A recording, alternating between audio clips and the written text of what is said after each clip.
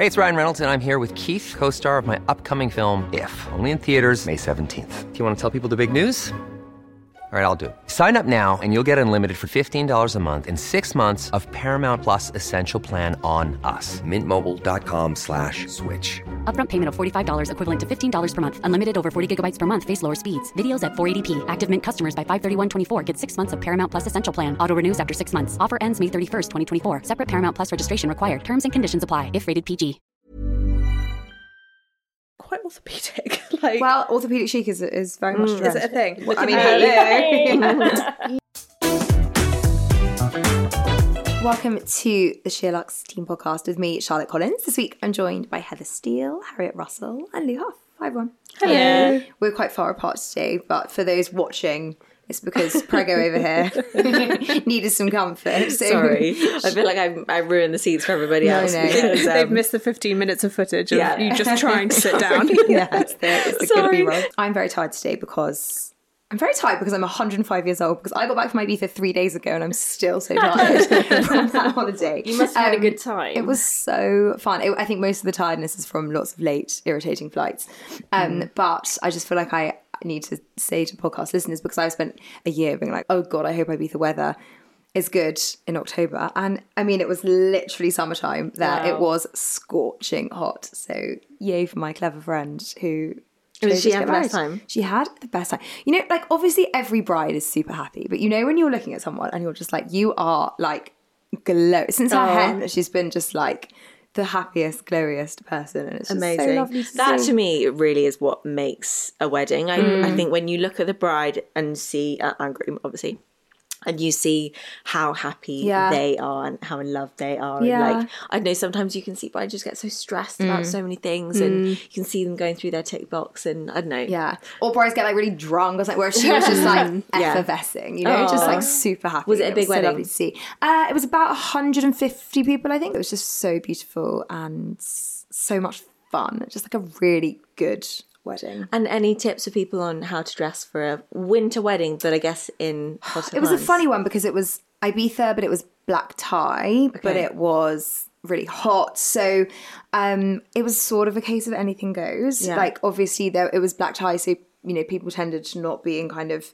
Everybody was in long. Yeah. But I think Ibiza black tie is different to London black tie. So people kind of knew to go a bit kind of floatier. I mean, you wore one of the party dresses of the season. It was amazing. So the dress I wore was from River Island. If you want to see it, it is in our shoot for River Island that ran last week for their amazing new party wear collection. It's because they do River Island Studio and they do a couple of drops every year. And honestly, I rate it so highly. It is so good. Last year's party wear was also amazing.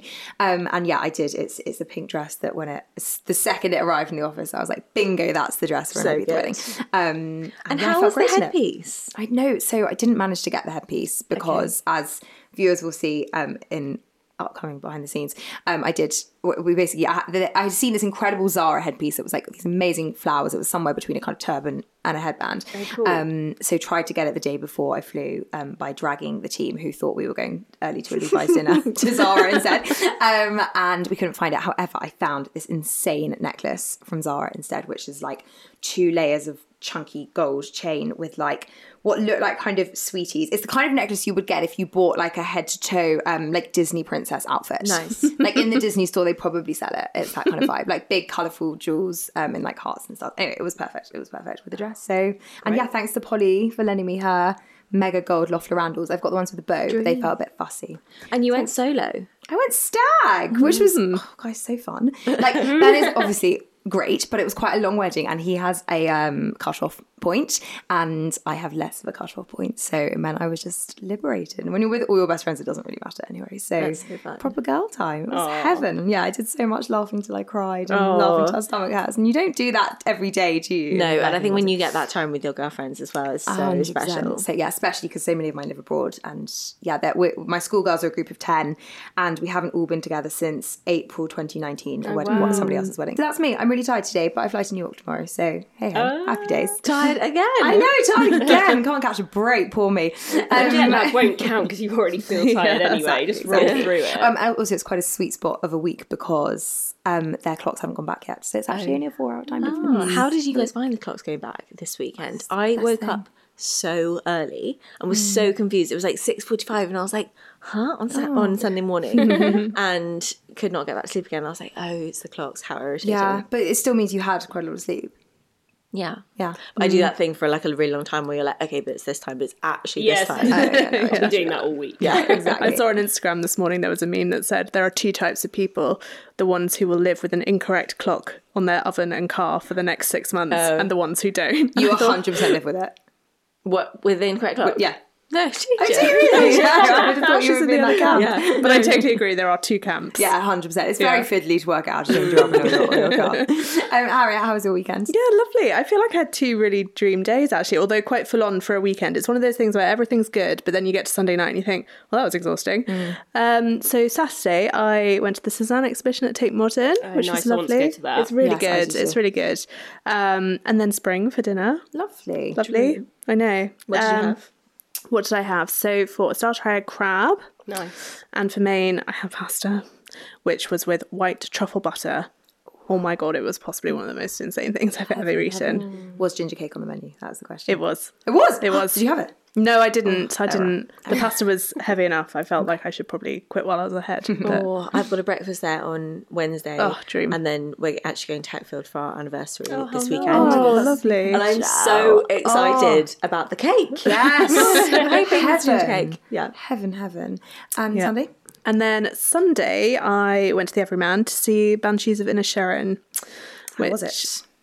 Very interesting. The plot is incredibly simple. It's set in 1920s Ireland during the Civil War on an island in Inisherin, which is just off the coast of the mainland. And 2 best friends. The elder is played by Brendan Gleeson. The younger is Colin Farrell. Brendan Gleeson says to Colin Farrell one day, out of the blue, I don't want to be your friend anymore. And from what you can tell, they've been best friends for decades. So it's extremely hurtful to Colin Farrell. He can't understand and he can't process it, so he doesn't accept it. And he attempts to try and smooth it over or like apologise for whatever he's done. And in the end, Brendan Gleeson, this is all part of the premise, it's not a spoiler, but Brendan Gleeson says to him, if you talk to me one more time, every time you talk to me, I'm going to cut off one of my fingers. God. I know. So you think that is a wild premise. And I won't spoil, obviously, the sort of unfolding of it all. But obviously, Colin Farrell is like highly disturbed by this and doesn't understand what's gone wrong. It should have been a play, not a film. And when you consider that Martin McDonagh really cut his teeth in Irish theatre, which is like a whole establishment in itself, I think you can understand sort of where I'm coming from in that criticism. And I'm amazed so far that it's got the reception it has. It's been like, I mean, 5 critics stars are everywhere. obsessed. Yeah. Critics are obsessed. They say it's going to sweep the board at the Oscars. Best actor for Colin Farrell, which I think, totally deserve. But I just can't believe it's going to be a mainstream Because hit. it's just not very cinematic. It is highly cinematic, actually, because the landscape in it is insane. It doesn't necessarily make me want to go to Inisherin, but I can appreciate the beauty of it.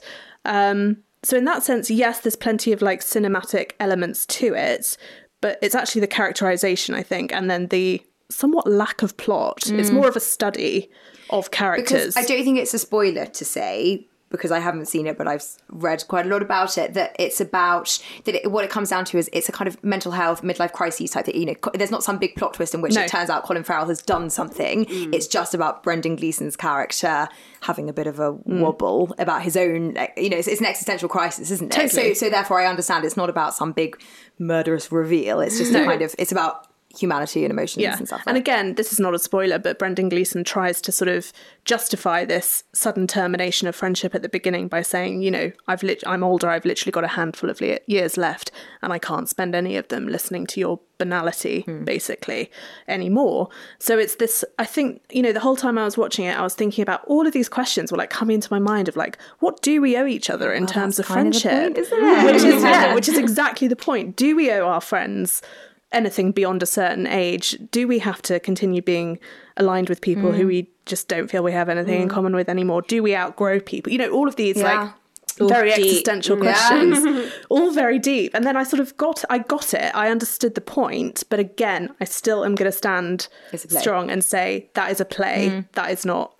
always like best translated in film. Got you. And there are certain scenes, actually not even to do with the main characters, just these little bits of dialogue that are like devastating in film, but they'd be like 10 times more devastating on stage, because you would literally see like the raw human reactions sort of live in front of you, and you'd be thinking, oh my God, don't say that to her. So would you recommend it or not? I'm not going to be like, everyone has to see this film. If you're up for something a bit different that's going to make you sort of look at him in a different way. And we were just saying off camera, but they have appeared in other films together in Bruges. Then yeah, you may well love it. Okay, good to know. Heather, anything? How are you? Hi. Anything to recommend? I actually had a very nice weekend in London with various different people. So on Friday night, I took my parents to the theatre. I bought them both tickets to go see The Upstart Crow, which is, the BBC sort of Shakespeare, David Mitchell TV programme that Ben Elton's done, and it's now on stage at the moment. So I took them to go see that on Friday night, which was really fun. Is David Mitchell in it? He is, yeah. And Gemma Whelan as well, who's in Game of Thrones as well, but also plays Kate in the TV show. So that was one of those sort of 90 minutes with an interval, out of there already by 9:30, pile into the pub afterwards. Did they enjoy it? They loved it, yeah. Good. Dad's like a huge fan, so it was like very much his thing. So that was good. Went to Joe Allen for dinner before, which was really fun. And then on Saturday, I went to the Charles Dickens Museum, which I'd never been to before, but my mum wanted to go. So we went there. That's in Bloomsbury. Well worth a visit. Why did I read about that? Like, this weekend? I think they had a sort of Halloween-y, sort of spooky style exhibition on, which is why we ended up going. But no, the whole thing is really interesting. Got a new appreciation for Dickens I didn't have before. And then we went to the booking office in St Pancras Hotel afterwards for a bit of lunch and a few cocktails, which was really, really nice. Proper London culture. Yeah. Did you stay in London or did you stay in Brighton? I was training and doing all sorts in between. Okay. So and then I ended up coming to Wimbledon actually on the Sunday. I spent a lot of time on the train. So I came to Wimbledon on Sunday to see some of my friends for a roast, which was my first roast of the year, of the season. Went to the Dog and Fox in Wimbledon Village, which was really nice. Would heartily recommend the roasts. And then got the train back. And lovely. Yeah, it was great. Proper October weekend. Yeah, it felt, if only it had been a bit colder. I really want to wear knitwear and coats my God, now. Yesterday was 22 degrees. Everyone's out in t-shirts. Saturday was ridiculous. Literally ridiculous. Like, we booked this roast in ages ago, and then you're like turning up in a sort of like very thin dress, up that hill from Wimbledon Station as well. Like, and that's why I just can't. We were saying before. I mean, today we were recording this on the 31st of October. Like the idea that yesterday was 8 weeks to Christmas Day. I mean, I drove down St John's Wood High Street last night. The lights are not just up but on. Like it's tomorrow. The Christmas adverts will all start. Of all course, begin. And it's like, what? In my head, it's basically still like it's like Indian summer. Yeah, it's crazy. Robbed of my favourite season. I remember going to like multiple fireworks nights and literally wearing so many layers. I wearing like tights and then leggings and like 3 pairs of socks and like. I remember abandoning bonfire nights because it's been too cold. I know. Well, I was saying to friends, because they were excited about bonfire night, I was like, everyone's going to be not wanting to stand anywhere near the actual bonfire. So true. It's too hot. Like, standing far away. Actually, at the wedding they had sparklers, by the way. Oh, fun addition. Fun. I haven't seen that before. It smells good as well. Lou, how are you? How was your weekend? Yeah, it was good. Very chilled. We watched The Good Nurse on Saturday night. Oh, yes. Ooh. Has anyone seen that I'm not yet? brave enough. Oh, no, why? Well, because I know what it's about. Okay. And to me, I find that particular subject quite distressing. Yeah. It might be done really well and really sort of I was going to say tastefully. That's Tastefully, probably yeah, not no, the right word. But anyway, you tell me. So it is based on a true story, and it tells a story of, I think, one of like America's essentially most prolific serial killers, and it stars Eddie Redmayne and Jessica Chastain, who play nurses in a hospital, and Jessica, they kind of do night shifts at a certain hospital, and turns out Eddie Redmayne has moved. I think he's been in 9 different hospitals, and a suspicious death comes up, and the FBI are investigating and look into Eddie Redmayne's part. You keep saying Redmayne. Redmayne? Redmayne. I think it's why it's Eddie Redmayne. When you were saying it, that didn't sound right. The first time I thought it was wrong, and then it kept happening. Redmayne. It kept happening. I'm not great at surnames. Eddie Redmayne. Like sweet, but no. Anyway, the police are investigating his past, and nobody's really coming forth with any information. The hospitals are being very suspicious. Nobody will speak up or give any sort of evidence, and yeah, it kind of unfolds that way. I'm not sure how much I can say, but it's a spoiler. Well, I saw him on Graham Norton, and I think it's pretty well known that he was a prolific serial murderer. I was going to say, to call it a prolific serial killer in like the blurb sort of gives the game away, does it not? Yeah. I mean, that it kind of is the storyline. It's weird. Like, weird when you watch it, you know what the ending is, I guess. I suppose the thing is to watch how they get there. Yeah, exactly. Like how they uncover it. Exactly. And I think kind of almost what you were saying, it's also about their relationship and their friendship, and almost this, like, is there this kind of emotional side to him? She has her own health issues, and she basically has got some heart problems, and is but she needs to stay at the hospital for 6 months in order to get her health insurance. So she can't tell the hospital that what is going on with her health wise, and he kind of helps her and is a lifeline to her and helps with her children. So they kind of build up this kind of alliance. But equally, then she kind of knows what's going on, sees what he's doing. Gosh. So it's kind of this weird, you kind of go on this journey of like thinking, like seeing this softer side to him, unsure whether that's true or if he's trying to just get to her. I guess it raises similar questions almost to the film that Harriet was talking about. And also it raises this thing that when you read stories like this in the paper and you think, why did no one say anything? Why did no one raise the alarm? Yeah. It proves that there are always these like layers, and you don't know what are going into people's lives to make them behave in certain ways. But yeah, I actually really enjoyed it. I have something to recommend, something completely different, called Kingdom of Dreams, which is a new 4-part documentary series on Sky about fashion in the 80s and the 90s, the big players, and it's sort of told from a business perspective. It's about the rise of LVMH, what is now Kering, but started as something very different, and through the lens of the acquisitions of Dior, Gucci, Saint Laurent, and obviously then within that, the designers as well. So the first episode is all about John Galliano and a little bit about McQueen, and about how they are brought in respectively to Dior and Givenchy back in the late 80s. And that's all done by LVMH, and how they're brought in by Bernard Arnault, who is at the very kind of beginning of his LVMH journey. And then the second episode goes on to be about Tom Ford at Gucci, how that's then, brought up. I mean, I won't spoil it, but it's a crazy story, but how Francois Pinault, who is the founder of what was then known as PPR, which, by the way, the R stood for La Redoute. Did you know that? What is now Kering. Anyway, they swoop in, they buy it, it's all a load of drama. Anyway, I'm not explaining this very well at all. But the point is, if you love fashion, if you want to know a bit about the business behind fashion, how these brands became to be the super brands that they are today, I mean, the point is that so many of them were fledgling, failing, not doing very well, and those two super groups came in, swooped them up and made them what they are today, with some kind of clever employments and some clever hiring and firing. So it's really, I've loved it so far. Really juicy, really brilliant, great talking heads. They've really mined a lot of archives for some amazing footage of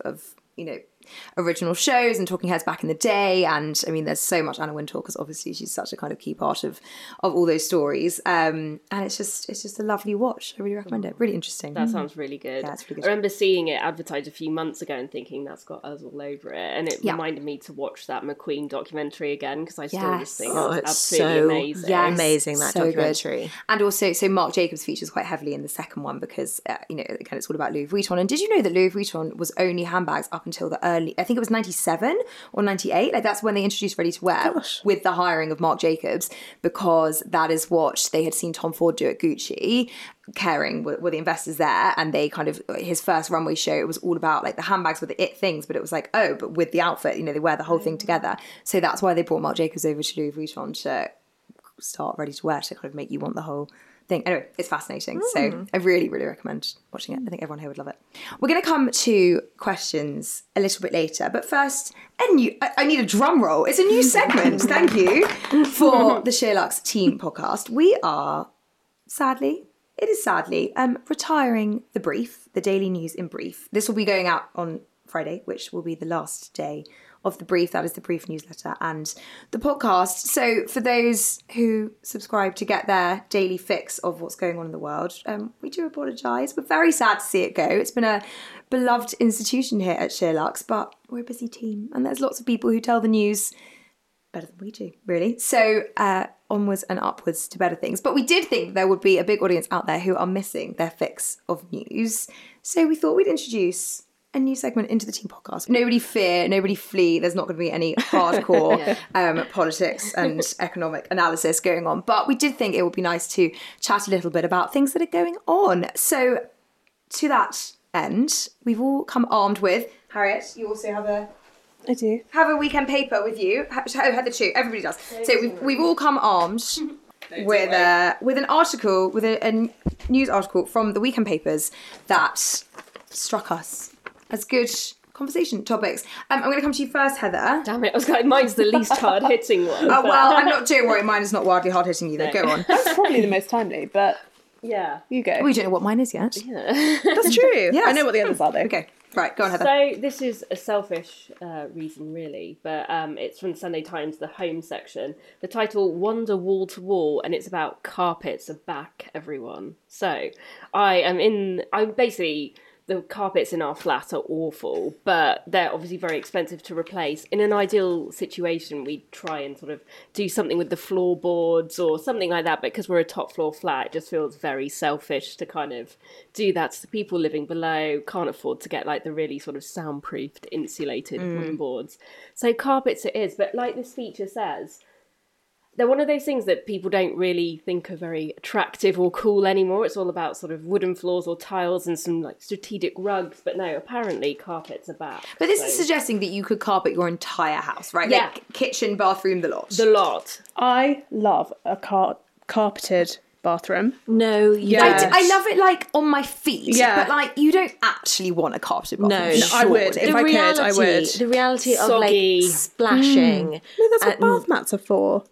But You obviously put the mat on the carpet. That is weird. Yeah, now. that is just so my grandparents. I mean, Yeah. no I know, but disrespect I to think them, that's what I love about it. It's like the retroness of it, and like it's like I'm in a 1920s boudoir or something. Yeah, my I love grandparents' it. best, and they've also got a toilet seat that looks like a fish tank. Do you know what I mean? Like in my head, those two things are. So I was like, do you know what I mean? Yeah, Do you remember also? No, I didn't. You do. They say like the loo seat is like sort of Like aquatic Yeah, themed. exactly. It's sort of Oh. semi-transparent, and it looks like it's like a Nemo scene. yeah, I know. Do you remember exactly they used to be the able to one. get like woolen covers for the top of your Yes. loose? Oh yeah, and then Actually, I like, wouldn't mind rolls. that. And then like a bit that went around the bottom, like a Yeah. U that goes around But the those Still have those. I have a Yeah. pedestal mat. Oh, do you? Yeah, no, I don't. I think that's very old school. Yeah, but I have tiles, and they are so fucking Yeah, it's cold true. I in have the one morning. too, which is Yeah. amazing. Yeah. Wow. Yeah. Do you have slippers? Yeah, I do, but I don't know. I've grown up with them, I guess. Yeah. It would not occur to me not to. And Fascinating. I know. Do you have a valance on your bed as well? yeah. No, you don't. Do you? I quite like balance, but I don't have one. I do But too. my bed it's from Anne Sota bed, and it's set up very, very high. It's like literally one I have to like climb into, like the Princess and the Pea. And Sweet. I know, I love it. It's like my princess. I literally have a cushion on it that says princess. I have literally like no interior taste, clearly. Your bag of footy poire next to your bed as well. But yeah, it has to have a valance on it because it's like cast iron, the frame, so it would look super ugly without it. And Okay. you'd see all my crap stored on Yeah, it. so I you're get it using it as a- if you're using it as a storage space underneath, then yeah, fair enough. So what It's do you much better than it sounds. So, sorry, do you have a bath mat of any? Selling a little or a lot? Shopify helps you do your thing however you cha-ching. Shopify is the global commerce platform that helps you sell at every stage of your business. From the launch your online shop stage to the first real life store stage, all the way to the did we just hit a million orders stage. Shopify's there to help you grow. Shopify helps you turn browsers into buyers with the internet's best converting checkout. 36% better on average compared to other leading commerce platforms. Because businesses that grow, grow with Shopify. Get a $1 per month trial period at shopify.com/work. Shopify.com/work. Hey, I'm Ryan Reynolds. At Mint Mobile, we like to do the opposite of what Big Wireless does. They charge you a lot, we charge you a little. So naturally, when they announced they'd be raising their prices due to inflation, we decided to deflate our prices due to not hating you. That's right. We're cutting the price of Mint Unlimited from $30 a month to just $15 a month. Give it a try at mintmobile.com/switch. $45 up front for 3 months plus taxes and fees. Promo rate for new customers for limited time. Unlimited more than 40 gigabytes per month. Slows full terms at mintmobile.com. Variety, just not one that goes around the loo. Yeah, same. but one that is for the bath, not the loo. Yeah, me too. Am I the only one with a pedestal mat? I think I've definitely had one before, but I think at the moment, like, because of the proximity of the loo to the bath, they just wouldn't. But like, I don't have one in work. my downstairs loo, for example. Oh, no, I wouldn't bother. I No. can't think of a time where I've seen one in the last. Yeah, I agree. I think 5 it's a years. slight relic. It's probably quite 90s, but to me, it's... Can you send like, a picture? I'm so intrigued. You know what it looks? You know what it looks No, like? I know, but Google it. but I like. It wouldn't look weird to you. You would look at it and you wouldn't think it looks retro. I agree. at I don't all. think they actually look retro. It just feels like a retro Okay, thing to right. own. Like, on a Yeah. cold winter morning when you're going for your wee, you probably want nice warm feet. Honestly, and on my the bathroom, tiles. it's hard to explain, but mine's a Victorian terrace, and years ago, before I moved in, they extended the back of it. So everyone's en suites are in this extension, and it is so cold. It okay, is so fair. cold in the morning. Fair I enough. couldn't even imagine putting my bed on the floor. All right. That way frostbite lies. Back to carpets. So carpets. what else does the article say? What kind? Like, I can't envisage what a chic carpeted, like entirely carpeted house looks like. I think it's more about the fact that people might have usually used, carpets maybe in a living room or a bedroom, but this is like, no, do it absolutely everywhere. And I think it's more the fact that it's like carpet's cool again. Yeah. Because And make people more have- of a statement with it than go Yeah, with the 'cause I beige. think it says that, since the 90s, it's everyone's seen carpets as really old-fashioned. So now it's like, actually, forget that idea. You don't have to have polished wooden floors, Yeah. whatever you can. Well, I Carpets suspect. are cool. Well, there must be sort of an insulation argument for it as well, surely, That's because in the the cost of other living one. crisis, Yeah. it's going to be a lot warmer in your house to have a carpet than it is to have Yeah. a wooden They also say that, at the intro of the piece. The other thing I would say is, so I think I referenced it on my podcast with Georgie, but there's been this big trend for what are they calling it? Old money aesthetic, basically about how all that kind of like Ralph Lauren, Old New York Hotel kind of aesthetic has been everywhere for the last. Whatever, Plaza 6 months or chic. so. Plaza chic, exactly. Oh, Plaza core, I think they call it. Oh, yeah. Of course it's core, it's got Yeah, it. exactly. Anyway, but the Rob Report wrote a whole long thing about it, and one of the key points that they made in that was that if everything's neutral and everything's kind of clean, then you see it. Then it's not very hard wearing because you see stains, you see marks, you see tears, whatever. Whereas if you go for this kind of chintzy, over the top, floral printed thing, then actually it's much easier to kind of hide when things go wrong. So actually, a printed carpet. Yeah. I've got cream kind of ribbed carpet up my whole no, I would house. not be doing yeah, that. I mean, Especially it's with not a dog. well, I know. Well, it's good because you don't see his hair, That's good. but you wouldn't in a printed carpet either. So No, that's good. Yeah, my friend bought somewhere recently and her carpet was swirl central and she got rid of it. This is a few years ago, and now I think she's like, oh, damn, I should have quite kept it cool. because it's cool again to have those sort of 70s. Everything comes back carpets. round again. It It does, does. yeah, but where do you stash said carpet for a few years? Yeah. until I think it's you live cool with it, again? don't you? You layer it with rugs in the meantime. Exactly. But no, I was pleased it came at a good time because it's time. Next year, hopefully, we'll get the new carpet somewhere. And this has given me some ideas. There's nothing quite like the feel of a new carpet. Oh, is so there? good. Smell. I love the smell of a Yeah. new carpet. Yeah. Harriet, what have you brought along? I have brought along possibly the most topical in the sense that it refers to Rishi Sunak, who is our new Prime Minister. Yes.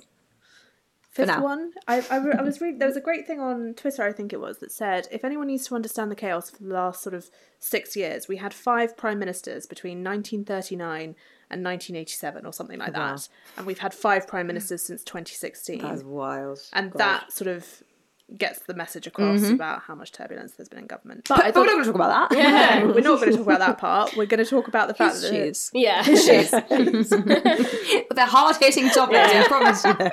well, I think it does actually raise quite an interesting question, which is that the Telegraph wrote this sort of tongue-in-cheek piece about Rishi Sunak and his love of Prada. Oh my god, it actually is about shoes. Yes. Yeah. Seriously, there was so some people have said his decision to wear £490 Prada shoes on almost every sort of official event is not appropriate given the cost of living crisis. Other people, including some of these commentators, have said, oh, it's great. Everyone in the cabinet loves Prada. They're all such stylish men. If you'd actually seen the Prada shoes, I would... Yeah, I don't think not of the particularly cabinet good being a ones. bunch of stylish men. Doesn't he wear a Cuban heel because he's very teeny tiny? They've got a rather thick sole. That's all I'll say. Is there a picture? Chunky shoes. There's only a black and white one here, but they're not. They don't look something great. Yeah, that's it's gonna cut off how thick the sole is. Yes, You can't yes. tell. Well, you can see here. It's There's there's a little bit of height there. Okay. no disrespect to Prada, but they're quite orthopedic. Like, Well, orthopedic chic is very much a is trend. it a thing? I mean, hello. Yeah, Chanel have done it better, is all I'll say.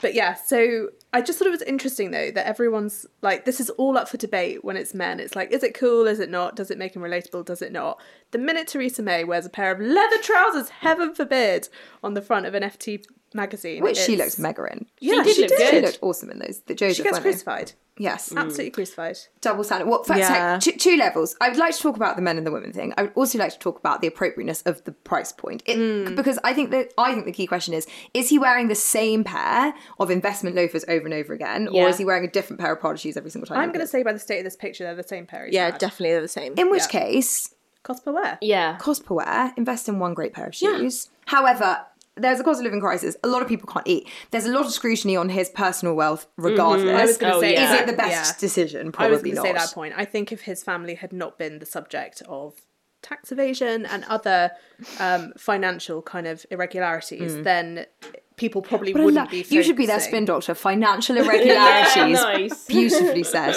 I mean, it's just funny how people sort of come to his defense. William Hague apparently said he's not blingy at all. London is full of people walking around in Prada, and I thought that's not true. And also that's a terrible defence given the Terrible. nature of the criticism. Yeah. I'm not sure that helps. Heather, where do you stand on the whole? We can talk about men's. I mean, because Harry, your point was kind of that we're like, he was being glorified in this article. Like, isn't it fabulous? He's wearing Prada. Isn't that great to have somebody so chic who cares about the way they look in government? Do you agree with that? I suppose that's the question. Do you agree with that? Or do you think that really politicians should be focusing on other bigger, more important things than the way they look and what they're wearing? Yes, ultimately they should be focused on the big picture stuff, of course. But I think, if people have already got these nice items in their wardrobe, then yes, you could wear that. Especially as a woman, loads of people, maybe more so in American politics, but everyone was always applauding, Michelle Obama and other people for dressing amazingly. Well, she's not and being... actually a politician, we should say, because No. people will point that out, right? Of course, but it's still all part and parcel. I know that's a presidency, She's a public but figure, yeah. in the world of politics. But I would look at AOC or Hillary Clinton. I mean, Yeah. like what you wear. Yeah, it says a lot about you, Right. and it can make statements about who you are, your party, your politics, and I guess this is why, perhaps, with expensive shoes from the Tory party during the cost of living crisis, it's drawing criticism. And making the wrong statement. But would you Yeah. say that, like, on the flip side, that people are very quick to react in a negative way? Like, if he was dressed appallingly as well. Whenever Boris Johnson turned up looking like he'd been dragged through a hedge Yeah. backwards, everyone was like, could he not just respect the occasion? Things like the Totally. remembrance stuff in November. He would turn up without looking like he put a comb through his hair. But of course, the flip side argument is, that's part of his brand, is this dishevelled thing, so that people can never quite estimate what his mood is or whatever. I think there's a really bad culture in the UK in which we assume, and I think female politicians, perhaps more than men, think that in order to be taken seriously, you have to look as uninterested in your appearance as possible. And I think that's a real failing of the British political system because, as you said, women in America, but American politicians don't seem to take that stance. It's such a big part of, who you are, what you. I mean, fashion is the second biggest industry in this entire country. Like, it doesn't have to be about buying the most expensive things or being, but the assumption that caring about the way you look equals vanity or distraction, totally. Yeah. I think is so wrong and so dated. Yeah, totally You can agree do with that. both. Of course you can do both. But And you can have an interest in it without being vacuous. Exactly. And the suggestion that you have to, in order to kind of be impressive, have to go in the complete other direction and only wear, average things or not have I mean, if I was a prime minister or if I was a woman in power, I would want to be in the sharpest suits with the best blow dry, and because that's all part of being taken seriously. Unfortunately, the way you look is how you present yourself to the world. Well, like Yeah. any other job, you feel more powerful or confident when you're like looking or Yeah. feeling at your best. So I Exactly. can imagine why that would be considered. I always think of Theresa May as well. Like, not questioning her politics or anything like that, but she always had a few of those Vivienne Westwood suits, and like maybe not Vivienne ones as well, but just always those sort of tartan suits that were really well fitted that she always looked really good in. I guess when you then compare that to Liz Truss, who was trying to emulate Thatcher's, pussy bow blouses and all of that kind of thing, like people are still trying to make a statement in their own way. Totally. But, like Harriet says, I guess it's a...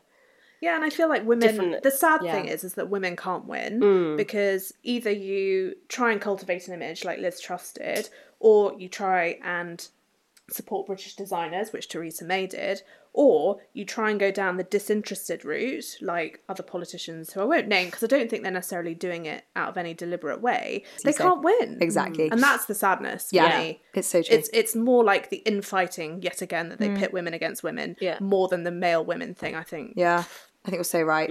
I do think Rishi would be better off just buying a pair of M&S shoes for the time being. For the time being. This is called The New Rules of Dining Out. It was on the front page of the Life and Arts section of the FT this weekend. And it is about the changing habits of diners in London and the time that people would like to go out for dinner. So it basically says that pre-pandemic, it was a good hack for critics or for anybody looking to get into a hot new London opening to go for 6 o'clock because that was the time that nobody wanted to eat. Obviously prime dining was kind of 7 to 9 or 7:30 to 9:30, whatever.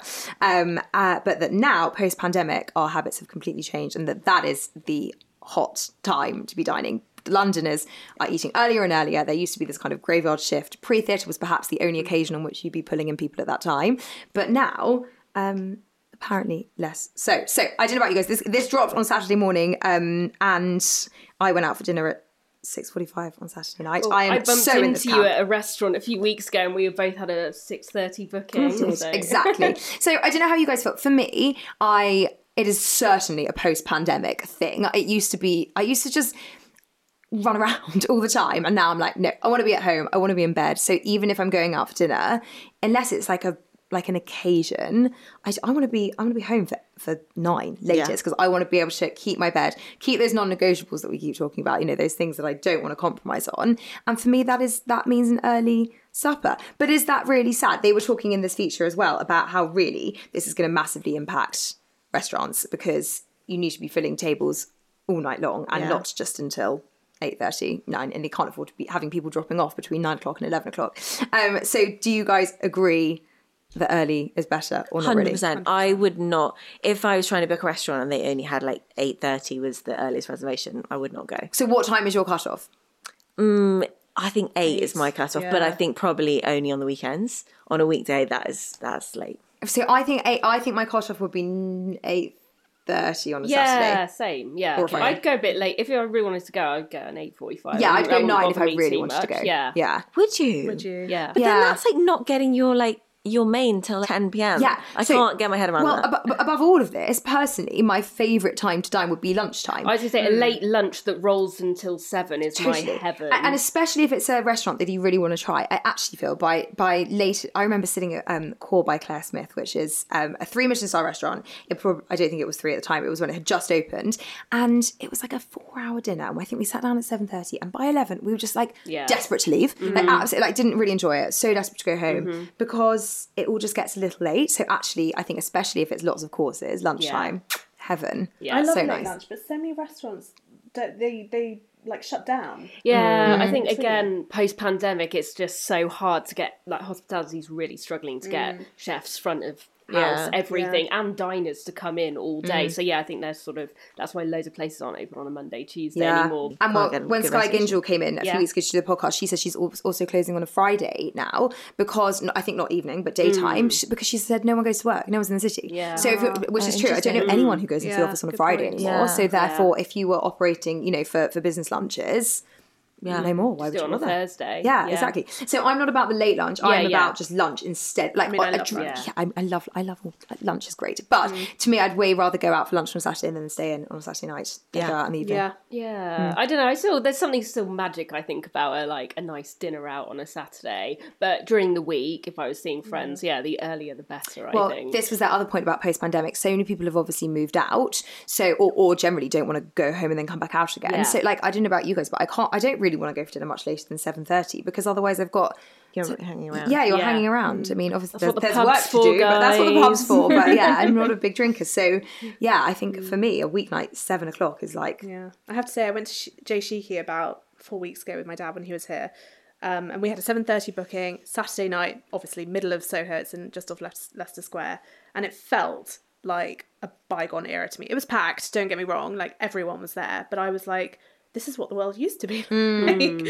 And then this Saturday at Spring, our booking was 5:30. Oh, heaven. Nothing wrong Heaven. with that. No, on We didn't want to weekends. hang around because we'd gone to that Cézanne exhibition. Our time ticket was 3, so we did an hour and a half, walked back down the embankment to Spring. It So was nice. No, that's lovely. great. Yeah. Was it empty? Because that No, I do it was have a bit of a rammed. bugbear about going Oh, into a yeah, restaurant the worst. when like there's 1 or 2 tables there and it's quite quiet and hear you the feel the clattering of staff. cutlery. Yeah, and the staff Yeah. kind of I do all hate like that.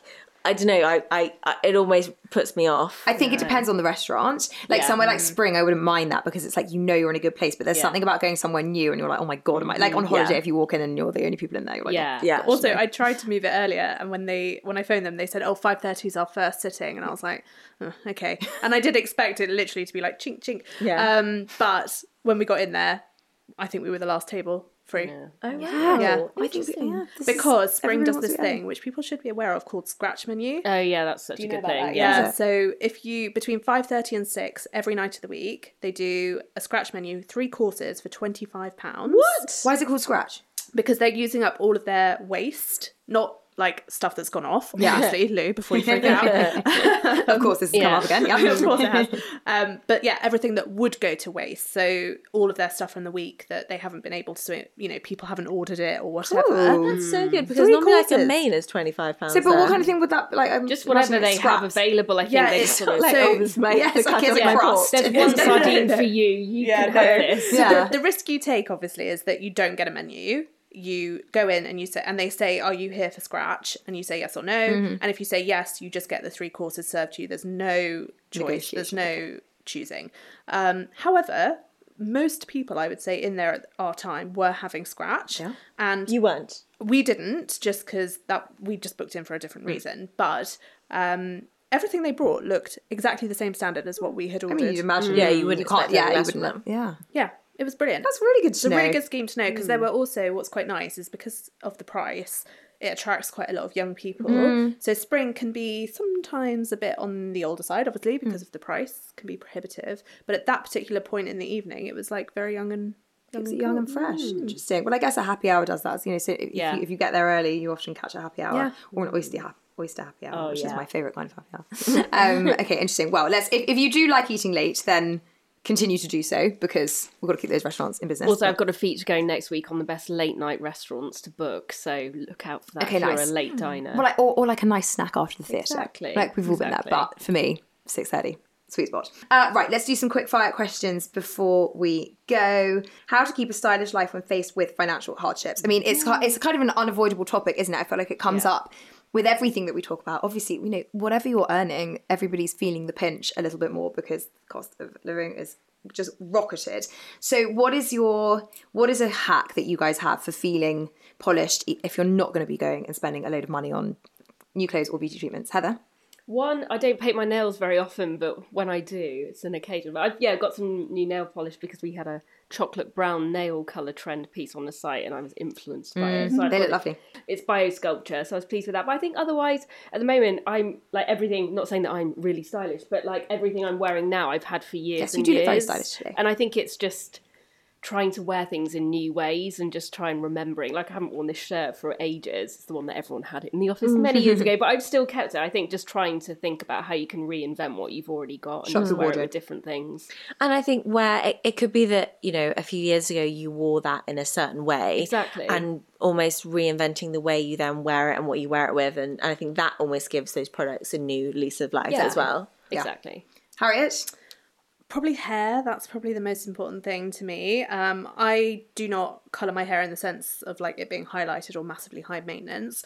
I just usually get a gloss. And now there are so many good ones. Loads of really good ones. I do that occasionally. We've written about some of them on the site, so you can easily look up the ones I mean. But they could not be easier to do yourself. And I'm dark-haired folk with I your know. glosses. It does. Yeah, that is the only thing. It does sort of lend itself more to the brunettes and the blondes out there, soz. But Yeah, I feel some like good Josh Wood ones, and you great just Josh Wood ones. wash your hair, putting it on for 15 minutes, and then wash it out, and it's like Makes a big difference. looks nice and And I had shiny. one from Kerastase that was like actually billed as a mask, not even a gloss, but it was designed for brunettes, and you could tell because you had to put gloves on to use it that it was probably a gloss formulation. And I swear it made the biggest difference. I haven't used it in a while, but it's there are some great ones out there. You don't need to be paying a salon price to make yourself feel a bit fresher. Love that. Lou?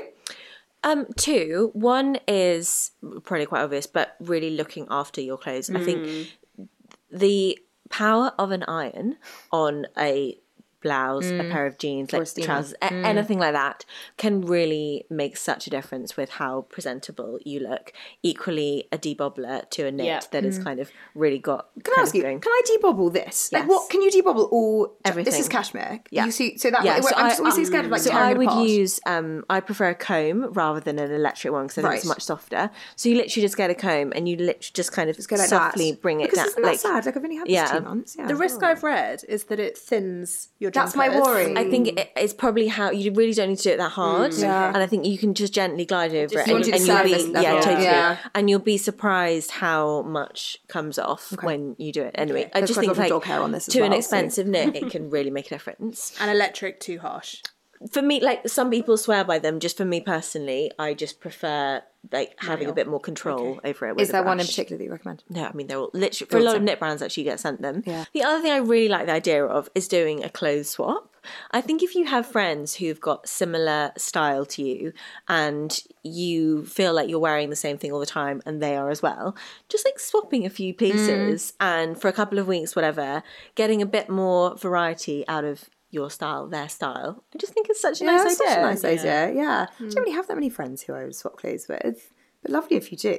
I used to live with my sister when we both were first in London, and we used to just raid each other's wardrobes all the time. Oh my god, at miss uni, that. like for nights out, like the exactly, most fun. yeah. It's like so fun. I don't know. Yeah. I feel like obviously there's so many rental opportunities out there, which is amazing, but also can be quite costly. So if you find someone that's got a similar style to you, or make an Instagram friend and say, Yeah. I think it's really relevant for like events and party season as well. Like Polly lent you her shoes. She did. I know. They were great.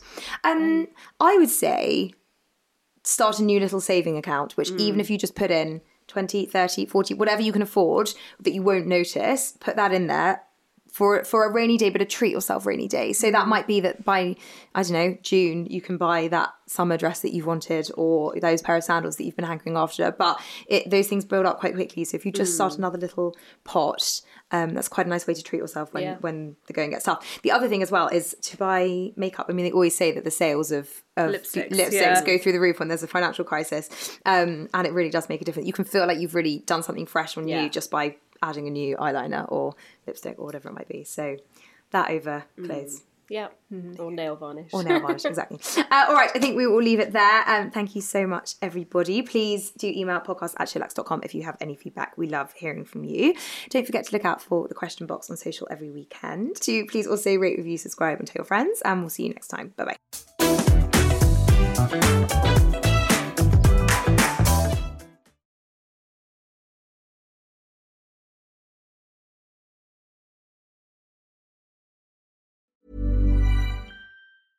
Imagine the softest sheets you've ever felt. Now imagine them getting even softer over time. That's what you'll feel with Boll & Branch's organic cotton sheets. In a recent customer survey, 96% replied that Boll & Branch sheets get softer with every wash. Start getting your best night's sleep in these sheets that get softer and softer for years to come. Try their sheets with a 30-night guarantee. Plus, get 15% off your first order at bollandbranch.com. Code BUTTERY. Exclusions apply. See site for details.